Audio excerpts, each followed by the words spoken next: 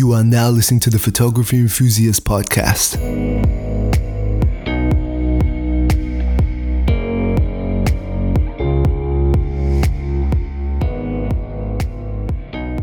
Hello and welcome to another episode of the Photography Enthusiast Podcast. As always, I'm your host Daniel Lee, or Photos by DLEE. So today we're going to be calling it Keeping It Casual. So usually I start off with my personal updates and some news and the main topic. Main topic is a bit all over the place. As I said, just keeping it casual. I feel like there's a lot of small different things I want to talk about. So I'm just going to do that. So rather than do personal updates, which is pretty much that, let's go straight into the news. So Nikon plans to basically abandon DSLRs by 2025. So this is a bit of a clickbaity article in the sense that Nikon hasn't straight up said, we're getting rid of DSLRs by 2025, but based on the projections from their recent financial statement or whatever, this person has sort of said, this is what's going to be happening based on what their analysis of it is. So do take it with a grain of salt. It's not anything official, but it also wouldn't surprise me. Now, to get into the article, Nikon has revised its medium-term management plan, and in an eye-opening revelation, all but announces the death of the F mount. So by 2025, Nikon wants a turnover of 700 billion yen, or 5.5 billion US dollars, I assume, up from 550 billion currently, and with an improved operating margin of 10%. The most interesting development is in how it sees the future mix of revenue between its F mount, which is the DSLRs, and the Z mount, its mirrorless cameras and lenses. Up to this point, Nikon has been tight-lipped on the split between its interchangeable lens cameras, and while it doesn't go into the number of units sold, it does show the breakdown in revenue. And what is remarkable is that even at this stage, mirrorless makes up around 51% of the revenue, and that is expected to rise to 82% by 2025. So DSLRs comprise just 30% with an expected reduction to 4%.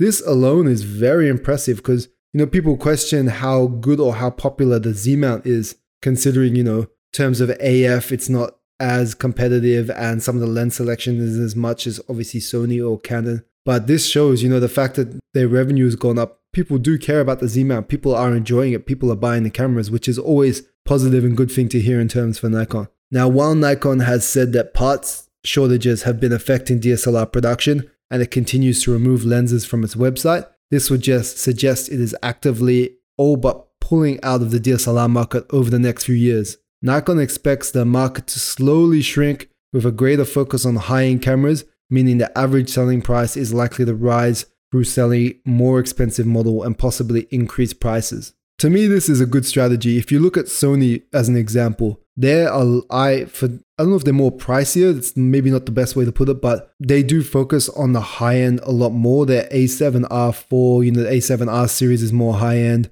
The A7-9 series, now the A1 series, they do care more about the high end, and even with their lenses as well. So it shows that, and they've been successful with their sales. They overtook Nikon for market share as well. And their revenue is pretty quite high as well. So I think, last time it was found that Sony had the largest volume, like money dollar value of sales, whereas Canon shipped the most units. So I think it's because Sony really put everything into their higher end, and that's where their main focus is. They don't really care so much about APS-C or your real entry-level stuff. If Nikon is to do the same, I do think it would be good for them.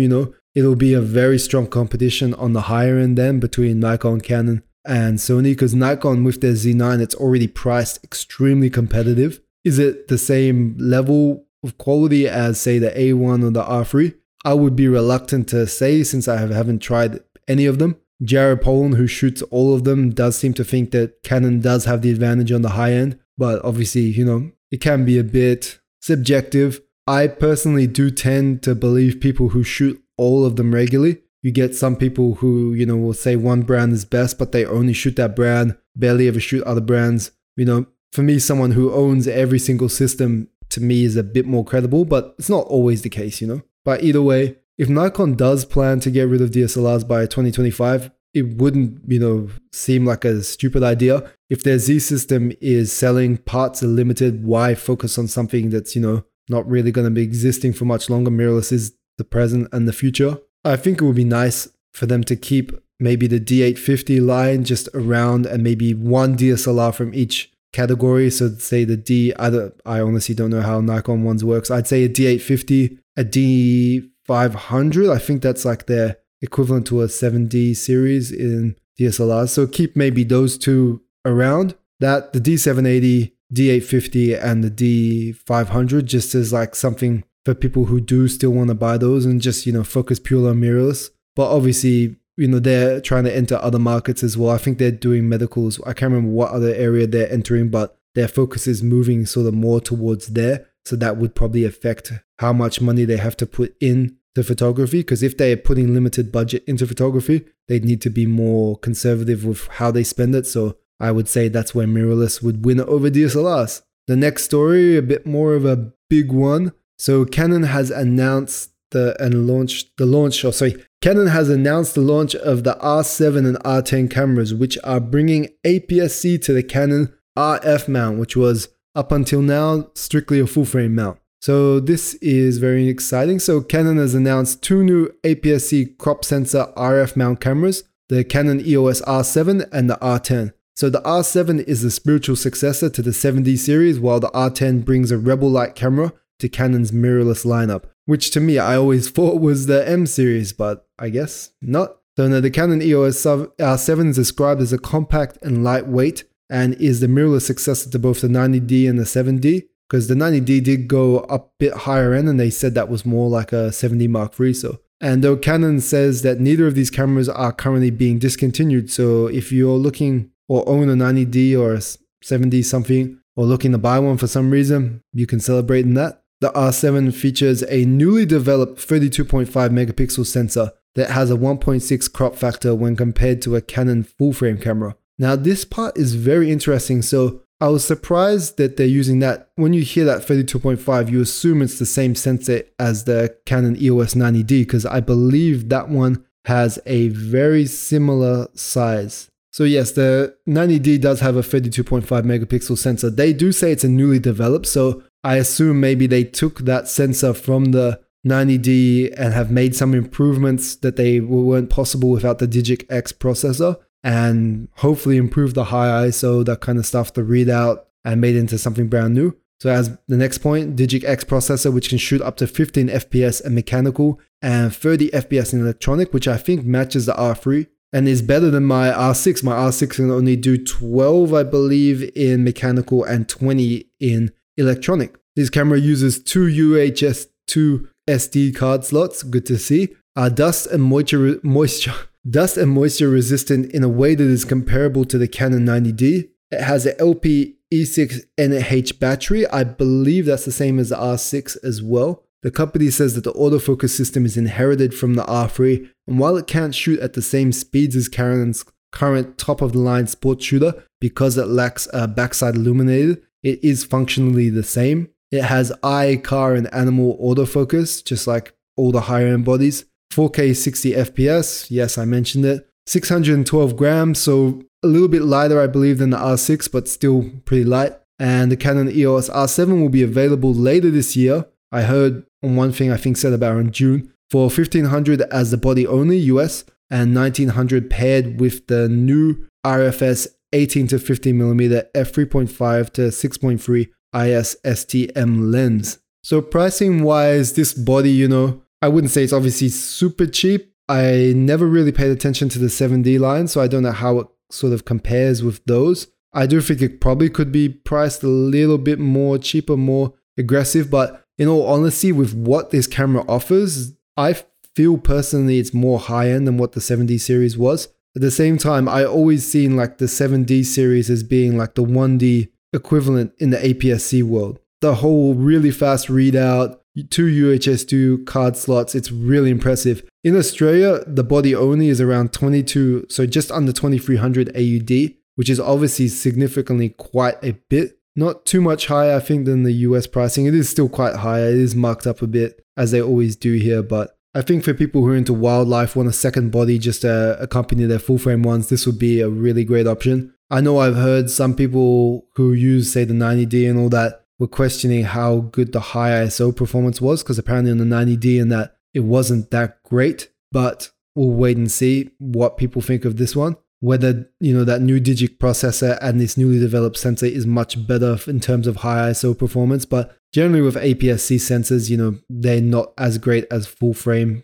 when it comes to that. Next, the Canon EOS R10 is Canon's mirrorless successor to the Rebel and the M50 Mark II cameras, which are not being discontinued, surprisingly. Canon's stopped short of saying that the M series was being replaced and instead positioned the R10 as a camera that can be considered another option in a similar price tier. So very interesting way of saying it. The R10 features a newly developed 24.2 megapixel APS-C sensor, which has the same 1.6 times crop factor as the R7, does not have a stacked or backside illuminated sensor. There is no IBIS, unlike the R7, which does have IBIS. The Digic X processor, which allows 15 FPS with manual shutter and then 23 FPS with the electronic. It doesn't quite hit the 30 like the R7. It also inherits AF from the R3, but not as quickly as it isn't a backside illuminated sensor. It weighs only 426 grams, pretty light, and the camera features one UHS 2 SD card slot, a built-in flash, Canon's multifunction hot shoe, and a joystick on the rear of the camera to make navigating the menu easier, which is an unusual addition for a camera in this price tier. I remember back, even the 6D wouldn't get a joystick originally. It was seen as a more of a high-end one. So Canon has done really well, honestly. You have to give them credit when it comes to, stuff like that. Complain about stuff that they should be adding and give them credit when they deserve it. It also uses a LPE17 battery, which I thought was a bit strange, which is what I believe the M15 that used, which is quite a small one. The Canon EOS R10 will be available later this year for $980 as a body only, $1,100 with the new RFS 18 to 45 f4.5 to 6.3 IS STM, or $1,380 with the new RFS 18 to 150 f3.5 to 6.3 IS STM. But yeah, obviously they released two new lenses as well. Now, in terms of AUD pricing, this is the interesting part. So $980 is a body only. I'm pretty damn sure that that's way more than what the Rebels would cost in the US. Here, Rebels, I remember when I got my Rebel T2i, I think it was, a 550D, KISS X4, whatever you want to call it, depending on where you are. That one was about $600, whereas this one, AUD, with the lens, it's around $1,589, which is obviously not cheap. Body only, $1,449, so that's obviously much higher price compared to what a Rebel is. So it's hard to say in the US because I don't know the US pricing of the M series, but if I look purely at the AUD pricing, for example, the M50 Mark II goes for around $900 at the moment, whereas this is $1,400. So if you look at it that sense, you could actually justify keeping both lines around. The M series is your very light, very cheap, more consumer friendly, slow FPS, like what I said before. It actually has its place. Whereas this is a lot more high end. I was actually surprised by how high the specs on this camera is, considering they're trying to call the Rebel. Even if you look at the design of the cameras,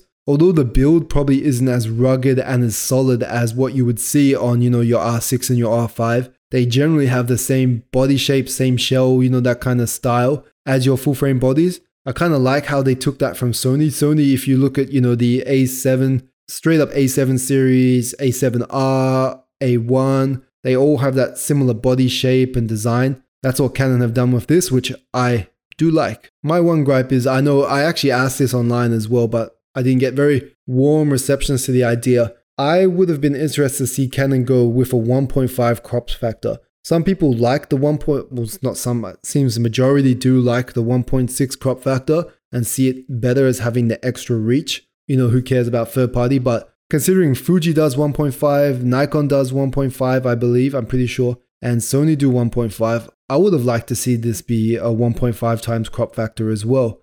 Certain third party lenses, if you manage to adapt them, they work very differently because, although it's usually for mirrorless, say like your Sigma 56mm on EFM or your Sigma 60mm, they're made with the 1.5 crop factor. So when you use, that 56, it's at 84mm on Fuji and Sony and Leica or whatever, whereas when you use on Canon, it's more like 90, I think it was, millimeters, closer to that. Same goes for the 16. The 16 was more like 27 or something, whereas on Sony and all that, 24. So that is one way they could have gone. It does look like, although they're doing APS-C options, I don't think they really care, honestly, about APS-C. they're more doing it so they have some offering, so they don't lose someone to, say, Nikon, who have the Z50, or even over the Sony or Fuji or whatever. Because, using these same sensors, it looks pretty much like they're using the same 24 megapixel sensor, which they say has been a new developed one, I believe. They do say newly developed for both sensors, but they seem to just be based off the same old sensors we've been seeing in the 80D for like 5-6 years, I don't know. Since the 80D, that same sensor and this same sensor from Canon for the 32.5 megapixels we've seen in the M6 Mark II and the 90D. Those are decent sensors, so there's no real harm in that, but the M50 sensor is quite old, but the newer one, the 90D M6 Mark II one is newer. I would have liked to see something different, maybe like they go 1.5 and try something completely different with this mount, especially considering the lens mount's so much bigger, but they are more than likely just trying to minimize costs and R&D, so reusing all these sort of designs and just sort of slightly improving on them, doing a bit more of an incremental update to them to make their costs while actually still entering the market. But they definitely do work, I'd say, alongside the M series. Whether or not, that works in the future, who knows, but we'll see. Last but not least, Sony announces it's restarting production of its A6400 APS-C camera. So last December, amidst the ongoing chip shortage, Sony Japan announced it was ceasing production of its A6400 APS-C mirrorless camera. While the chip shortage is still affecting consumer electronics production across the globe, it appears as though the supply chain is less constrained than it was at its peak, as Sony Japan has confirmed it will resume production of its A6400 camera system. Orders are resuming again from May 27, 2022, and according to the Insider Imaging, AKM Semiconductor produced audio chip components for most Japanese camera makers, with analog to digital converters, ADCs, being the component most likely to impact camera production. Whatever it was caused Sony to cease production, it appears although the issue has been sorted out enough to restart production of the A6400. Sony has also stopped production of all A7 II series cameras at the time, but no mention has made regarding restarting production of these models, which I personally don't think they need to. Now, this one, obviously good if you're looking at getting a Sony APS-C. The A6400 was like a pretty good position camera. It had real-time tracking, so you're going to get much better autofocus. And it was that little bit better. I can't remember how they differentiate them because there's so many. There was the A6100, A64, A65, A66. Their APS-C lineup was a bit confusing, and because they keep around the previous generations, which was the 63 and the 6500, it's a little bit different. But yeah, this is good. If you're looking to get one, this is something you can keep your eye out for. Maybe buy one once they come on sale again. I don't know when Sony will replace them. Who knows with that? Everyone, not everyone, a lot of people have been eager to see a Sony APS-C with a A7 style body, like what Canon have done with the R10 and the R7, which I personally think they should do, but each person likes something different. So yeah, that's it. That is also it for the news. So what we'll do is get onto the main topics now. As I mentioned before, this week I thought I'd just talk about a few different things. As the topic title suggests, just keeping it casual. Few different updates regarding all related to photography. I'm not going to talk about wrestling. Well, now I just talked about wrestling, but otherwise, first thing first, I'm going to look like a fool, whoever listens to this regularly, but I bought a Fuji XS10 and the 23mm f1.4 LMWR lens. So I did say that, I only want to mess with full frame, don't want to mess with APS-C no more. But looking at it, aside from getting another Canon body, which I don't know, it just didn't seem appealing to me. If I look at other brands for full frame, nothing really tickles my pickle, tickles my fancy or anything. Because if I look at something like Nikon, the Z5, which does look like a decent enough body, even has IBIS, it doesn't have a fully articulating screen, so that's like a deal breaker for me. If I look at Sony, something like pretty much any of their bodies don't have full frame ones don't have fully articulating screen unless I go A7 IV, which is like nearly $4,000, and that's not like a cheap second body. So that would obviously only leave APS-C. Well, because I don't think Panasonic are pretty pricey here in Australia as well. So, which brought me back to that. And the main reason I didn't want to keep using APS-C or my M50, not because like I'm a bit of a full frame snob, but it wasn't so much that. It was more that I didn't need the full frame. I said that before, like APS-C was such good quality. So I felt I could use it all the time. So this Fuji XS10, although I don't know if I'm I haven't got it yet. I've ordered it, still waiting for it to be delivered. But at the time of release, I may actually have the camera though. But there's just something about it, it does have its good parts. There are definitely shortcomings that I can already see that sort of like, did I really make the right choice? But here in Australia, renting is very expensive. There's pretty much no rental option. So even if I keep it for 6 months, use it for what I need it for, and then sell it, I'll keep my stuff in good condition. It'll be like new anyway. That's okay, I'll just cut my losses and that's it. But I guess we'll see how we go. Otherwise, why I bought it, I did still want that second camera. I want something small and light that I can carry around, and this fits the bill. So the Fuji XS10, I think it's around 400 something grams, sort of similar to the R10. Now that 23mm, I was a bit conflicted of what lens to get. So first I was looking at the 33mm f1.4. That's a newer one. They have a newer version from Fuji. That one looks really good. It was always between that and the 23mm as my first lenses. Now I was thinking if I get that one, it's sort of like the one and only lens I would get. Because if 33 times 1.5 is around 50mm. So that would be like the general use, fits every case kind of lens. But I do really like 50mm, but for some things I feel like it's too wide. Too narrow, especially when it comes to cityscapes, landscapes, that kind of stuff. Anything people related, it's sometimes better. I say sometimes, if you're using it casually and you want to take a photo of a group of people, wider can definitely be better. But they're both f1.4. The 23mm works out to 35mm in, full frame equivalent. So if I get that plus the 85, which the 85, when I say 85, I mean the Sigma 56mm f1.4, because I already know that lens is optically absolutely amazing. So AF-wise, I'm sure it would be really good as well. I'll get that, and yeah, I'll see how both work out. In the future, I think it's either that 23 only or Sigma do their 18 to 15mm f2.8. So that would be around 20, I think it's a 27 or 28 to 75. So it's pretty much like, Tamron's 28 to 75 on full frame. If I got that lens, one lens travel kit pretty much, because Fuji have said that, Sigma have said that 18 to 15mm is in development for Fuji. So just pretty much a matter of waiting for it to come out. And when I get that, I could literally just travel with APS-C, just with the Fuji, pretty much all the Fuji, that free lens kit, which would be super light. I'd maybe just need like a super wide prime in that, I think there was a Tamron 11mm. I don't know if it was just for Sony or they're releasing on Fuji as well. I can't remember. If that's on Fuji, I'd be very, very happy because I'd probably just go for that. But otherwise, that's the short-term plan, just using Fuji. And I'm not going to lie, I am tempted to keep the M50 as well, but there's no real need for two APS-C cameras, like having 3 cameras. I'm not really nostalgic about camera gear. I do, buy and sell a lot. I haven't been nostalgic since maybe my very first Rebel. The Rebel I kind of got rid of pretty easy. The 2 items I've been very nostalgic about was my EF 35mm, because I absolutely love that EM 35mm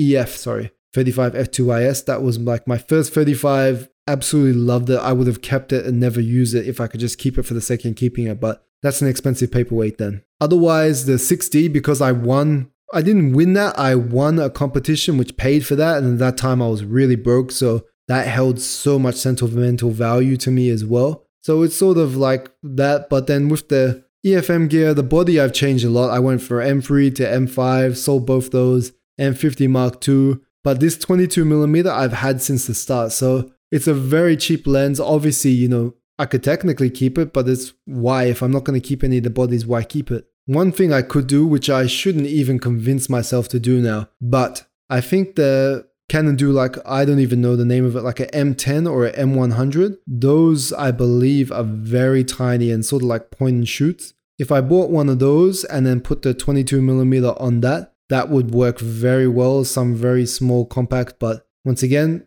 spending money I don't need to. And from what I can see, those are around like $900. So it's quite a bit, I would rather just sell it and keep that money and pay off the Fuji and be better off that way than get like an M200 or M100 or whatever. So I guess I will be saying goodbye to my EOS M gear. After I record this, I actually need to take photos to sell it. If you're in Sydney, and then hopefully I will have sold it by the time this episode released, but who knows, sometimes with eBay it can be more successful. Gumtree, which is, I guess like the equivalent to Craigslist for those in America, I also recently went to Melbourne, so this weekend will be 1 week, since I got back kind of thing from Melbourne. We only went for 4 days for a wedding. I had all this photography stuff planned, gonna do cityscapes, gonna do all that. Sadly, the weather did not agree with me. It wasn't raining, but it was so overcast that there was just no lighting. Now you get different kinds of like cloudy skies. So you get your light cloud skies, very light clouds. Those are really good because you still got sun, you still got light coming through. Then you got those just, like really mid to light gray skies, just a very thick cloud. So it's very hazy almost,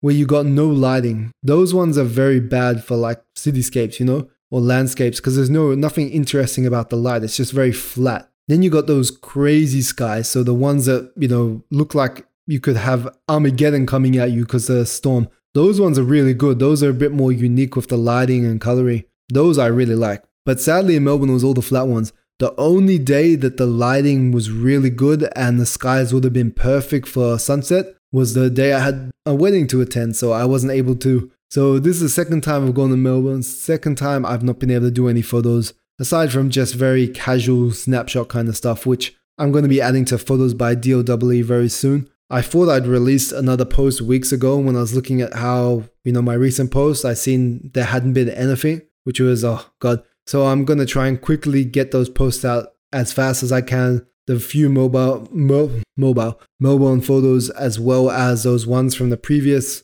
walkabout that I had in Circular and that. And then once I get the Fuji camera, I'm hoping I'm going to be shooting a lot more, trying to do something a bit different now, trying to get out and shoot more. We have Vivid right now in Sydney as well, so I'll probably go to that a few times, especially with the Fuji, try and see what I can capture. Otherwise, I really do need to get out and enjoy photography again. I feel like I need to just shoot and edit way more. My confidence in my own editing has really gone down. I'm not sure why, I just don't feel I have the same skill when it comes to editing anymore. I know they say practice makes perfect. The more you do something, the more you are good at it. Sometimes I edit a photo and I look at it and I'm like, wow, I actually got it well. I do think two things that have caused me issues is number one, my display, my monitor. Now, I actually have a really nice monitor. It's a LG 27GL850 if anyone's interested, but it's not that it's a bad thing, but it's a wide color gamut. So that has really changed the way I edit, because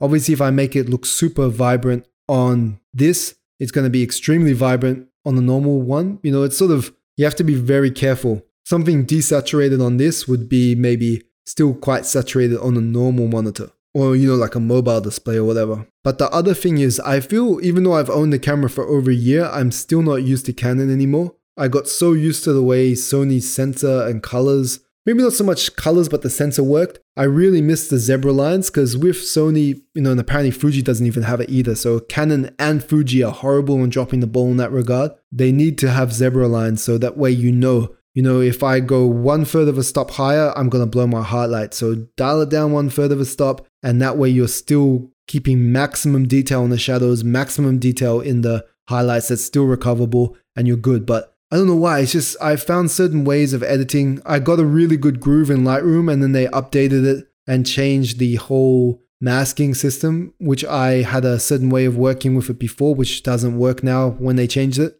It maybe does, but I just don't understand it well enough when it comes to editing the luminance parts of that. But, I continue to try. It just sometimes takes me multiple times to edit an image over and over before I get it the way I like. I may, do more videos on YouTube again soon for editing related. It's always a space issue. So in my place I stay, we have a 1-bed studio. So pretty much the way my desk is pretty much out in the living room. I don't have that space to be able to record quietly, because we're living on top of each other. Not that bad. Our place is kind of spacious, but at the same time, it's not like a separate room. Once we do eventually get a place that has a dedicated study and have a desk, I will probably really up my YouTube game. But then by then, probably YouTube will be dead. But honestly, I would love to be able to record Let's Play videos, which is something I want to do one day. Get a full boom arm for my mic, be able to have multiple displays for my PC. All of that I got planned, but it's just a case of being able to get space to do it and get a desk and that kind of stuff. But yeah.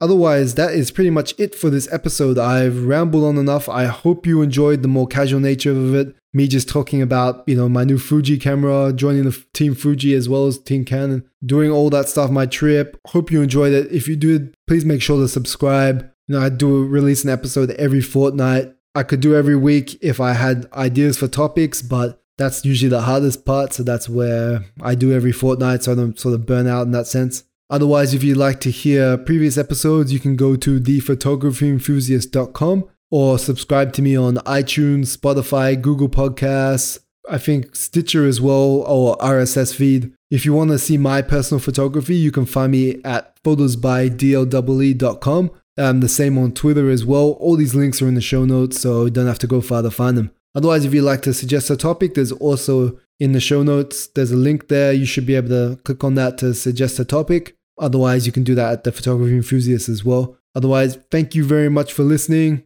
Take care and enjoy your new camera gear. I'll be up maybe next fortnight. I reckon I should be able to do my first impressions of Fuji system. So yeah, take care. See ya.